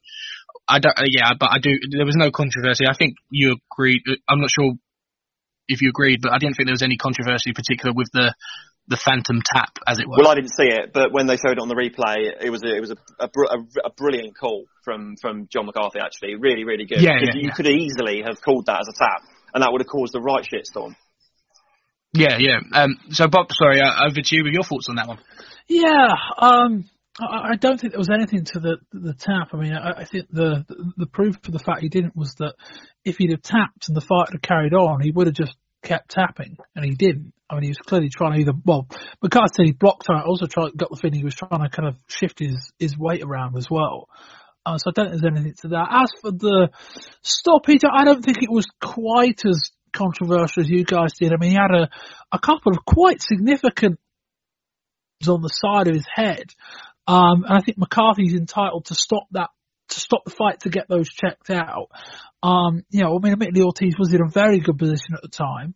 But I don't think Ortiz was unlucky. It was a fresh restart. He had time to, get some water, relax, compose himself, etc., etc. And then he just got caught. And I think Tom, I think you read it differently to me. I saw Ortiz's frustration after he lost more to the fact he got caught in such a relatively obvious position more than I saw it as Ortiz being fucked off that he'd had a win taken away from him by the referee, and that's how I saw it. But I thought fair play to Metzger, who wore a barrage of blows, and then caught Ortiz in a really good submission at the end. Regardless of whether he got a little bit of luck, I give Metzger a lot of credit. Yeah, I agree with you, Bob. That was the same way I read Ortiz's reaction at the end, frustration in himself in getting caught in that position. And we know Metzger is very, very experienced fighting in Pancrase. And this was Ortiz's second ever MMA fight. So, I mean, he showed a lot of potential in his alternate bout and until the cut stoppage, to show that at 22 years of age and as an amateur, he's got a hell of a lot of potential. And Metzger's a very, very experienced fighter.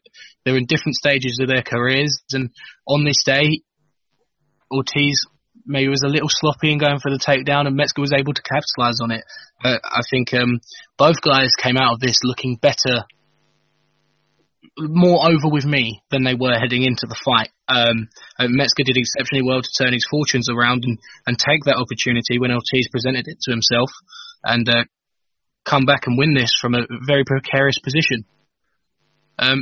Tom, would you have anything more to add or come back to anything we've said? No, it's interesting to hear what you guys just said. I think, perhaps I'm the type of person that when I watch something like this, I'm swayed by my emotions, and I was really furious that Tito Ortiz wasn't given a chance to finish the fight. And I think actually in the way he reacted looking back from a different perspective, I think you're probably both right actually. But I was just sort of storming around. I go out of my chair and I stormed to the other side of the room, and I came back and he was walking. I thought, oh, come on, Tito, let's not have this.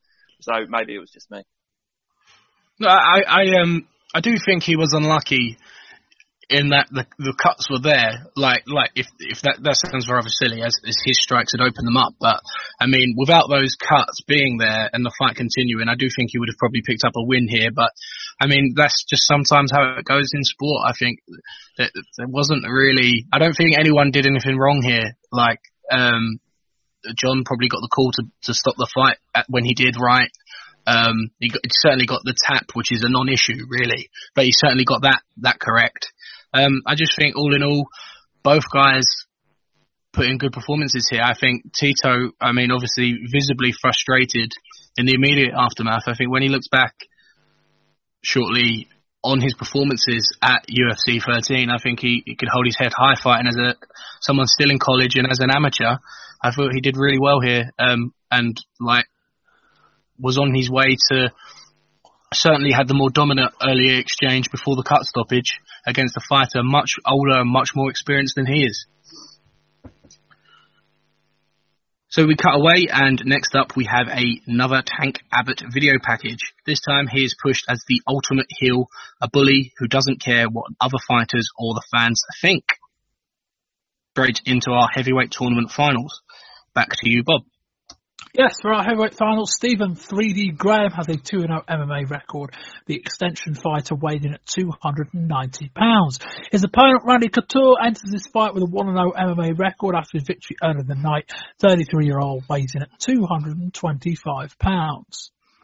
And here in my notes is where I have what the 3D stand for. They stand for Doom, Destruction, and Despair. So this guy is just a pro wrestler waiting to happen. At 23 years of age. Also noted that Couture has a 65-pound weight disadvantage going into this one. The action begins with Couture getting a quick double leg into side mount. He transitions into the north-south position against the cage.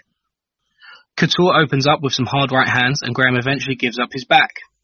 Graham is able to block the choke attempt and flips through onto his back, rolls through into half guard. Very impressive maneuverability for a man of his size.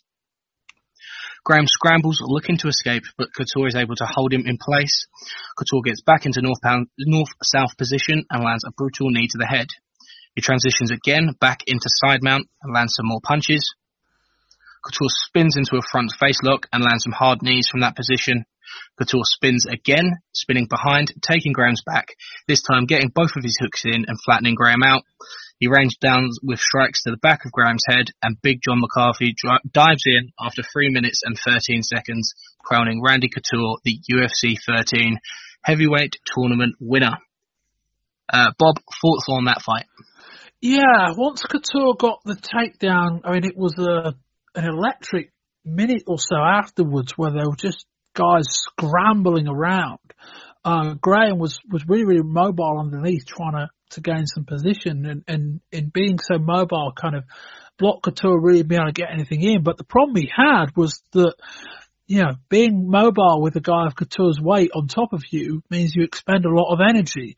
You know, do that for 90 seconds, and then all of a sudden you can't quite power out, and Couture will just have to expend energy doing what I believe in amateur wrestling they kind of call just riding on top, essentially just waiting for a guy to burn himself out. And once he did that, Couture just took over, and Graham just didn't really have a defence, and at that point it was only really one outcome. Tom, over to you. Yeah, I think that Randy Couture is, for me, if I was in the world of MMA, Randy Couture is the kind of guy that would be my least. I would hate to fight a guy like Randy Couture, because he comes flying at you, and if you happen to make a mistake and you get on the ground, he smothers you, and he's got the wrestling background to keep you down there and to not let you up. And like Bob says, a guy the size of Graham, he's agile and he's quick, but when you've got that much, you know, that much weight on top of you, you can only last so long before you start gassing. And I was just so impressed with Couture here. Like, a guy that, again, 65 pounds heavier than him, he made it look easy. You know, that double leg takedown at the start was really nice. And furious rights that he was landing, and immediately tried to go for the choke. He's out to kill, this guy. He's out to kill. And I find it really interesting. One of the things that when I talk to people that don't like or aren't into MMA, the way I try and describe it is it's like a chess match. It's like, and I suppose a lot of sports are like that, but this one in particular is really interesting to me because, as I said earlier, if you don't have the skills and the background in all of the required fields, and you don't understand the different directions that a match or a game of chess can go in, then you're going to be vulnerable. And I'm thinking at this stage, who on the UFC roster, let's call it, can actually stand up and fight a guy like Randy Couture to a point where when you look at it on paper, it could go either way. And someone I'm thinking of a dream fight at this point is Vitor Belfort, because just the thought of those two going at each other, it just excites me. And I think, you know, neither are particularly expert on the ground, but they both got the wrestling side of it as well. But I mean, Couture's got the better wrestling pedigree, but. It was really good. It was really impressive, and Graham just couldn't get off his back. Again, beautiful ground movement from Randy. Strikes and elbows. I mean, one of the commentators said it after the fight was called off when John stopped it. It was all too much for Graham, all too much. And for me, it was just another demonstration of wrestling.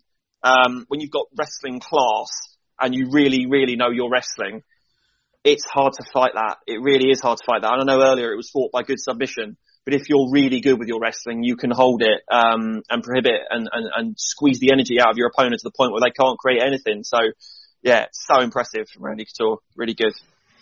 I think this was comfortably the best display of wrestling we've seen in the UFC up until this point. I mean, Mark Coleman is a supreme wrestler within his own right, but is often the heavier guy. And when he gets someone down, he pins them down, but obviously he's wrestling to an elite level, but you always think that weight is obviously helpful to him. But once Graham was down, I mean, Couture is at a 65 pound deficit, but was just always in complete control. And I think the fight going 3 minutes and 13 seconds is just a credit to Graham, able to survive that long on the ground with a wrestler like Couture. The speed of his transitions were unbelievable, and he's never stationary. He's always active. He's always looking for a better position. He's always manoeuvring around his opponent.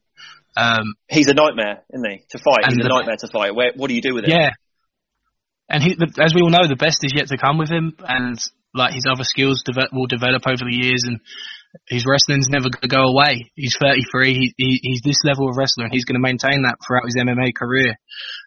You mentioned a dream fight potentially would be Couture and Belfort. I would have loved to see this Randy Couture right here against 1996 Mark Coleman. If that fight ever happened, I think that would have been an awesome fight, because Couture would have had the power to keep him down should he get him down, but would he be able to get Coleman down is an entirely different matter.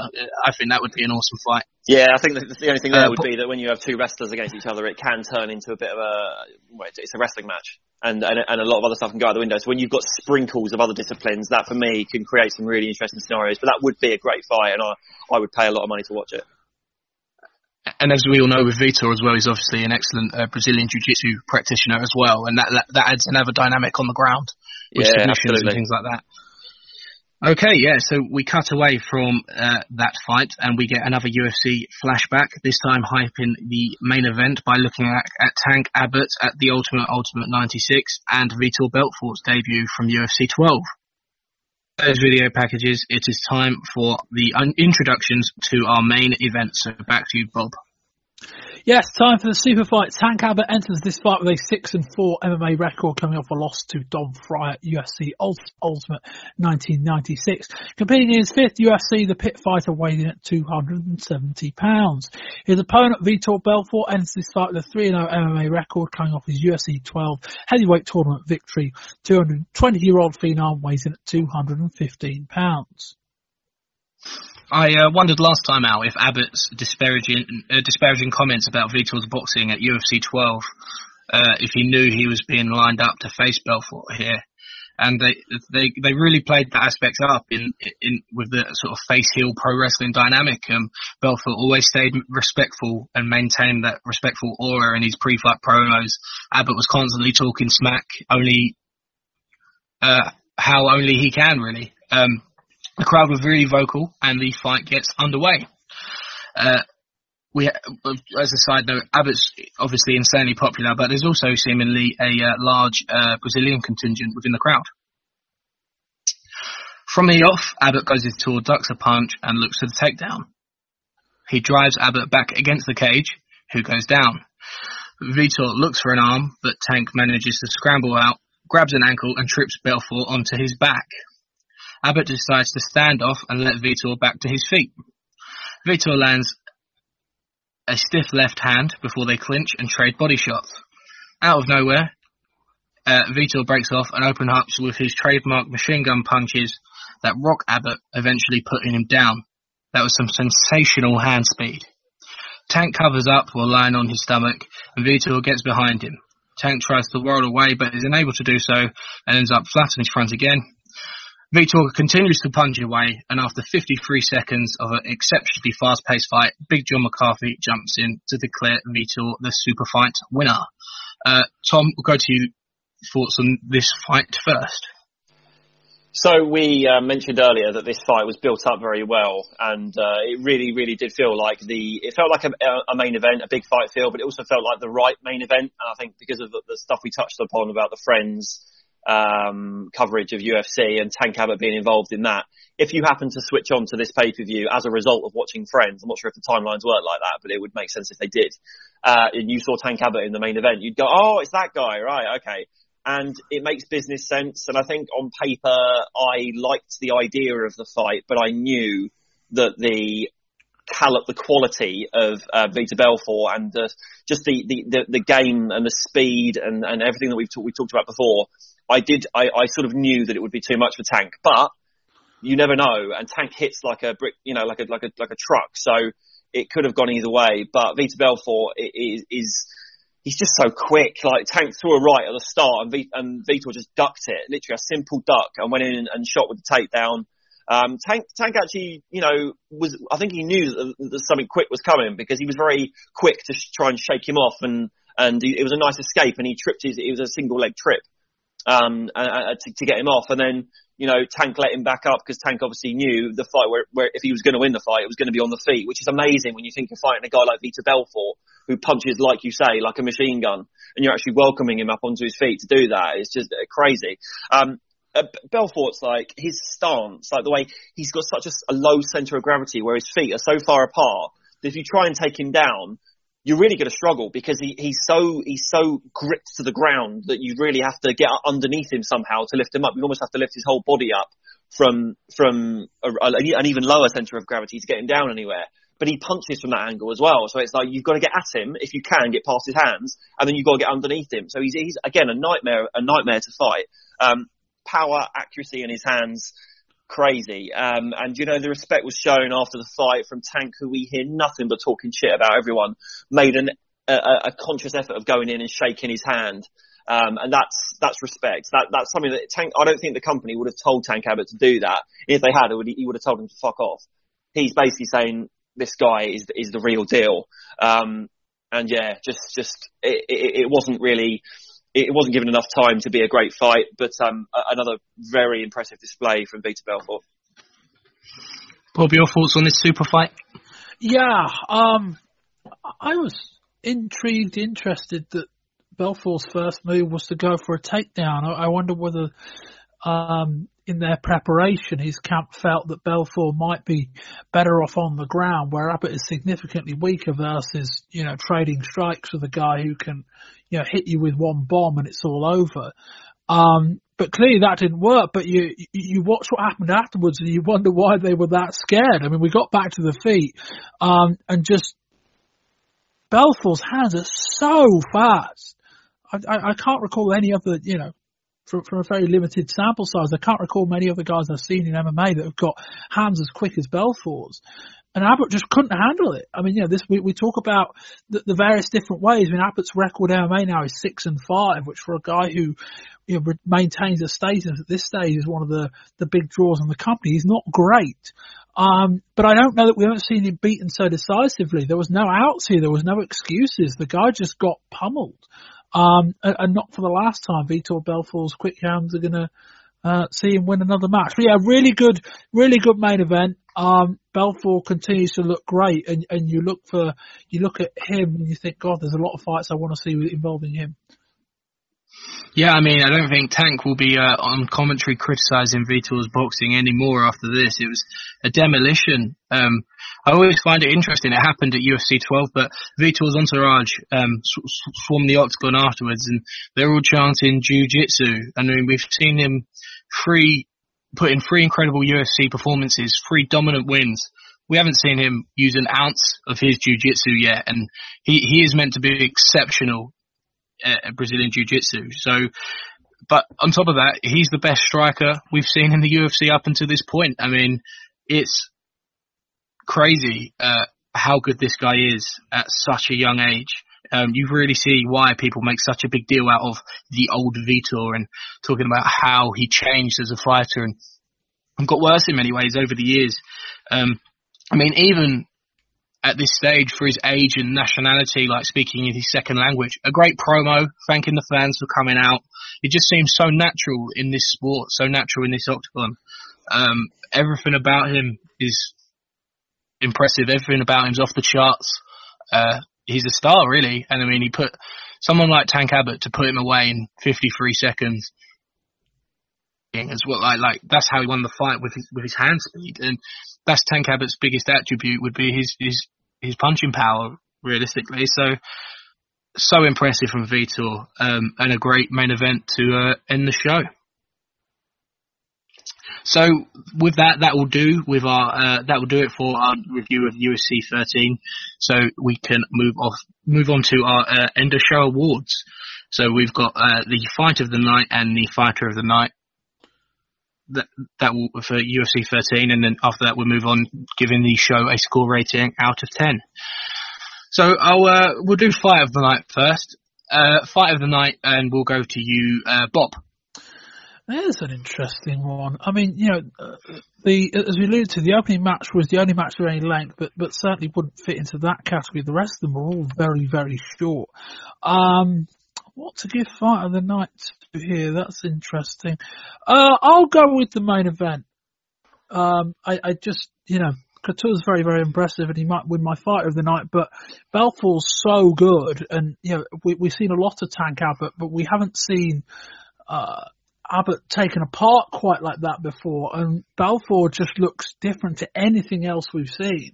We haven't really seen up until this point, or certainly in the run of shows we've seen, a striker really dominate. Generally it's guys that can dominate on the ground that have succeeded so far. Certainly over any kind of consistent length of time. And Belfort's come in with hands the like of which I've never seen. And it was just bamboozled guys that in theory would have gone in as, favourites. So yeah, Fight of the Night, I'd go with Belfort and Abbott. It was quick, it was decisive, and Belfort looked fantastic. Tom, your Fight of the Night.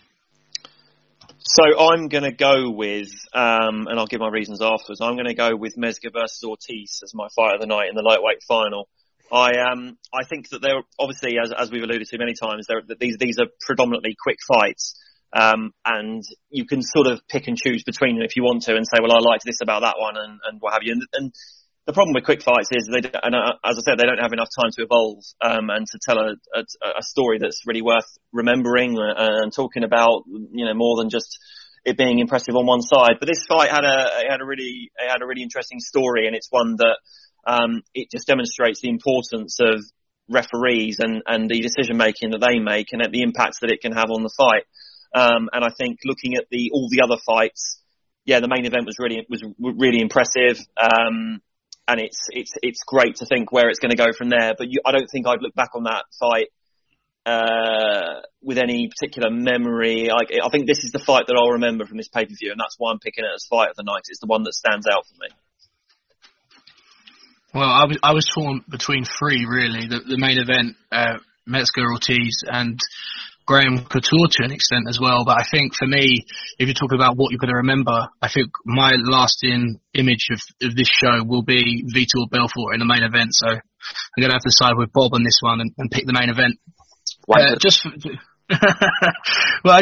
Belfort with his just at such a young age to be this good is off the scale impressive, and I mean he's the best striker we've seen, and he's going in there with Tank Abbott, who is one of the best strikers we've seen and has potentially the most punching power.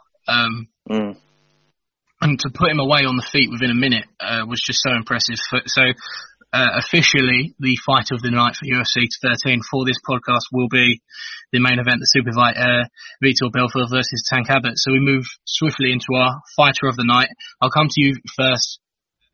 Your Fighter of the Night for UFC 13.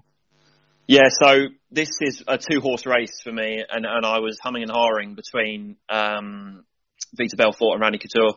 And I think for the sole reason that this is the first time we saw him, I'm going to go with Randy Couture, because Belfort smashed his way literally through the competition in the last in his debut and the last time we saw him. He did the same thing here, but what I would say is that he didn't, other than the fact he beat Tank Abbott in a minute, he didn't show me anything that I hadn't seen already. And that's not to say that it wasn't enormously impressive, but as you said, Chris, the jiu-jitsu skills that he's got, he didn't get a chance to show them. And I think when he does, we'll really see the all-round fighter that he is, because at the moment he just looks like a punching machine, and a very dangerous one and a very skilled one. But for me, Couture showed excellent ground game, his composure. He shows composure where I haven't seen that level of composure or that need for composure from Vitor Belfort, because he's just smacking people up, and he's not needing to control the flow of a fight at all, because he's just demolishing people. So for me, I'm going to give it to Randy Couture, and I was highly impressed from his debut. Bob, over to you with your Fighter of the Night. Yeah, similar quality to Tom. And there's also the thought that you could could look at Tito Ortiz for the same thing. I don't think you could have in that class as well, but another good night for him as well. I'm going to go with Couture too. I think just because, one, it's easier to win fight of the night when you win 2 fights rather than 1. But I thought he looked really impressive against 2 guys that, got him on the ground and were, in Halmer's case, a lot heavier than him, and in Graham's case was a whole different beast in terms of the speed and side. But I think the reason why Couture does it is that he made it look so easy. Like, to an extent, boxing out Tank Abbott. Tank Abbott doesn't have the greatest defense. Couture made 2 big guys look really, really simple. Not taking anything away from Belfort, but my fighter of the night's Randy Couture. 3 for 3. I think the easiest way to separate in this country is, as Bob alluded to, is he won 2 fights and Vitor won 1. I mean, it was so neck and neck between the 2, but I've got to give it to Couture. At 33 years of age, to step into a new sport. I know he has a lifelong track record of very successful, competing very successfully at amateur wrestling, but MMA is a whole different sport. And although he can rely on many of the same skills and did so to win his fights, but to be outweighed so heavily in a heavyweight tournament and to just completely dominate your opponents on the ground and completely nullify that weight advantage on your first was so impressive. And as I said earlier, the best is yet to come with Randy Couture, and I can't wait to see him evolve over the years. Fighter of the night, Randy Couture. So we'll go straight into our overall thoughts on the show and a score rating out of 10. I'll throw to you first, Bob. Yeah, it's weird. I don't know that this is a show full of great matches, and yet I think this is an immensely watchable show. It went very quickly. Production-wise, it was really slick. Once you get through the opener, which is by no means a bad match, there have been significantly worse matches on that, but it wasn't quite at the level that you would hope for, and certainly wasn't quite at the level that the rest were, even at a significantly longer time frame. But yeah, an immensely watchable show, even without any great matches. And I think also if you're looking at a show to watch, we're looking at, the early stages of Vitor Belfort, the debut of Randy Couture, the debut of Tito Ortiz. But still, I think the show is greater than the sum of its parts, so I'll give it a 7 out of 10. Tom, your overall thoughts on the show and score rating out of 10. Yes, I will open by saying that I agree with Bob in giving it a 7 out of 10. I think if it wasn't for the impressive debut of Randy Couture and the second very impressive showing of Vitor Belfort, I would have given it 6. But there is enough here to, as we said earlier, you can, if you wanted to skip through it, you could get through it very quickly. And even if you don't skip through between the fights, it flies by because, as we said, the production has improved. And there's enough aside from the fights that keeps it interesting. I don't necessarily like the when they throw back and they show you the previous fights. I always find those a bit unnecessary. But if it's within context of the story of who's fighting, that makes sense. And it may be that people that are watching it for the first time haven't seen that before, so it makes sense. But for me, I always find that a bit unnecessary. But it's slick. It pads things out. They're generally not very long, the fights they pick. So it's not like they're picking Dan Severn versus Ken Shamrock for you to sit through in the middle of the show, which would be a fucking terrible mistake. Overall, I found this to be a good show. It's not a classic. It's not one that's really gonna, it hasn't stood the test of time as a classic. But there's enough in it that's worth your while watching, and it's just, 7 out of 10. 3 for 3 on 7 out of 10. I thought this was a decent to good show. Enjoyed mostly everything on it. In the year 2017, where you've got WrestleManias that run for 7 hours, and if you want to watch a UFC show from prelims to main event, you're going to be in there for maybe 6 hours plus. And this is, as Bob said earlier, exceptionally watchable, and it flies by. It's 2 hours and 15 minutes if you don't skip anything. The transitions are smooth between fights to video packages. I thought mostly the video packages were relevant, and they did an excellent job, probably the best I've seen, of building the main event. The only thing really holding this show back is a great fight necessarily. Like the majority of the good fights were too short to climb that ladder and become great. Everything else worked. Everything else was good. I enjoyed the show. So for me, a 7 out of 10. I think it's a good show overall. And that will just about do it for this month's edition of the MMA 20 Years Ago podcast. Firstly, I'd like to thank Tom Martin for joining us on this trip back in time. Yeah, thanks, Chris. It was good. I enjoy these every time, and it's concerning to hear we talk about the dark days of UFC in the late 90s, and we've seen a hint of it here, and it'll be interesting to see the impact that it has on the next event that we review. I'm not quite sure when that is. Bob, do you know when the next one's lined up for? It's July. It's a Japan show. It's the Mark Coleman Morris Smith show. Yes. Okay. The first Coleman defeat, and we look and wonder why, where and how Coleman's going to get beat. We're going to find out next time. Yeah, sure. I think 5. Then I think next year we get 4, and I think it's 99 where there's only 3 shows. So yeah, we are going to go through. When we talk about dark ages, I don't necessarily know that there's anything. I don't necessarily know whether the action declines in quality. It's just far fewer people are seeing it. But yeah, next show's in July. Yeah, okay, and that will be interesting to see, because Mark Coleman actually cut a good promo. I thought when they said, "What's your game plan for your next fight?" and he said, "I can't remember exactly what he said. I'm going to take him to the ground and pound the shit out of him." And he when he was. When he no, it's the F word he said, wasn't it? I think he said "fuck it" or something like that, and Joe Rogan clearly paused for a second. They went, "Oh, screw it," he said it. Let's move on. Yeah, he laughed, and Joe Rogan laughed. He's like, "Oh, I can't. There's nothing I can do here." But yeah, well, that hasn't changed in 20 years either, I suppose, has it? When you watch how Rogan handles like Nate Diaz, he's like, "Well, we're live." Yeah, but what can you do? What can you do but laugh? You can't say to him, "Don't swear, Nate," because he'd tell him to fuck off. So yeah, it was good review, good show this, and I look forward to the next one. And of course, thank you very much as always, Bob Bamber, for running the show and having me and Tom on effectively.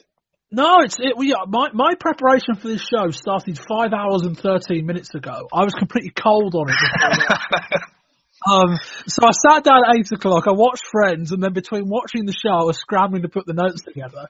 And yeah, we're going to finish in about a few minutes. But yeah, it's always great fun. Like, the one thing I like is that the wrestling shows take a fuckload of preparation. You've got to watch stuff across multiple weeks and do that. This we can, at least from my point of view, Chris, I know you watched the show last week and Tom watched the show at the weekend, but I can kind of come in, and relative to everything else, this is really brief. And the good thing, like, if I had access to these shows in America, and they were $20 a time, I think I'd be hooked by this point. Like, you're getting a punchy 2-3 hour show once every few months. The action's generally really good. The production's really improving.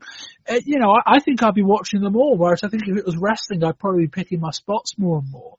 And it's really good. It's going to be really interesting to see how we talk about the dark age and how it all goes. Chris, would you like to do some promos now before you wrap up? Yeah, of course, yeah, feel free. Yes, so very quickly, you can find me on Twitter at Bobby Bamber. You can, if you would like to, donate to us on Patreon for $5 a month. You get early access to basically, I think, all of our UFC shows. I don't think there's ever going to be, most times we'll do UFC shows at the start of the month, because as I said, they're quick and easy to get through. Or if you just like to say thank you, you can find out more information at patreon.com/wrestling20RS. The links are in the podcast description and on our website. I think that's about it, Chris. I'll throw back to you. I know our next trip into the real fighting world, I think is going to be next month, because we've got the second edition of the Mike Tyson Evander Holyfield fight to look forward to, and then after that it's July. But yeah, Chris, back to you to wrap up the show. While I remember, Tom, you also can be found on Twitter. Yeah, that's right. You can find me at MarkOutMartin with a Y. Lovely. You can find me on Twitter at ChrisWhite14. Yeah, I've really enjoyed our trips back into MMA, and it saddens me to hit, really, I could do with these monthly. Like, I really enjoy these shows. They're so fun to watch. They fly by. Almost every show flies by, probably with the exception of UFC 9 with the Shamrock and Seven fight. But aside from that, they're all fun in their own way, and they're only getting better. So Long may it continue. But yeah, as I say, that will do it for Volume 4 of your podcast this month. Volume 1 will be your WCW covering Slamboree. You've got Volume 2 looking at WWF In Your House, A Cold Day in Hell.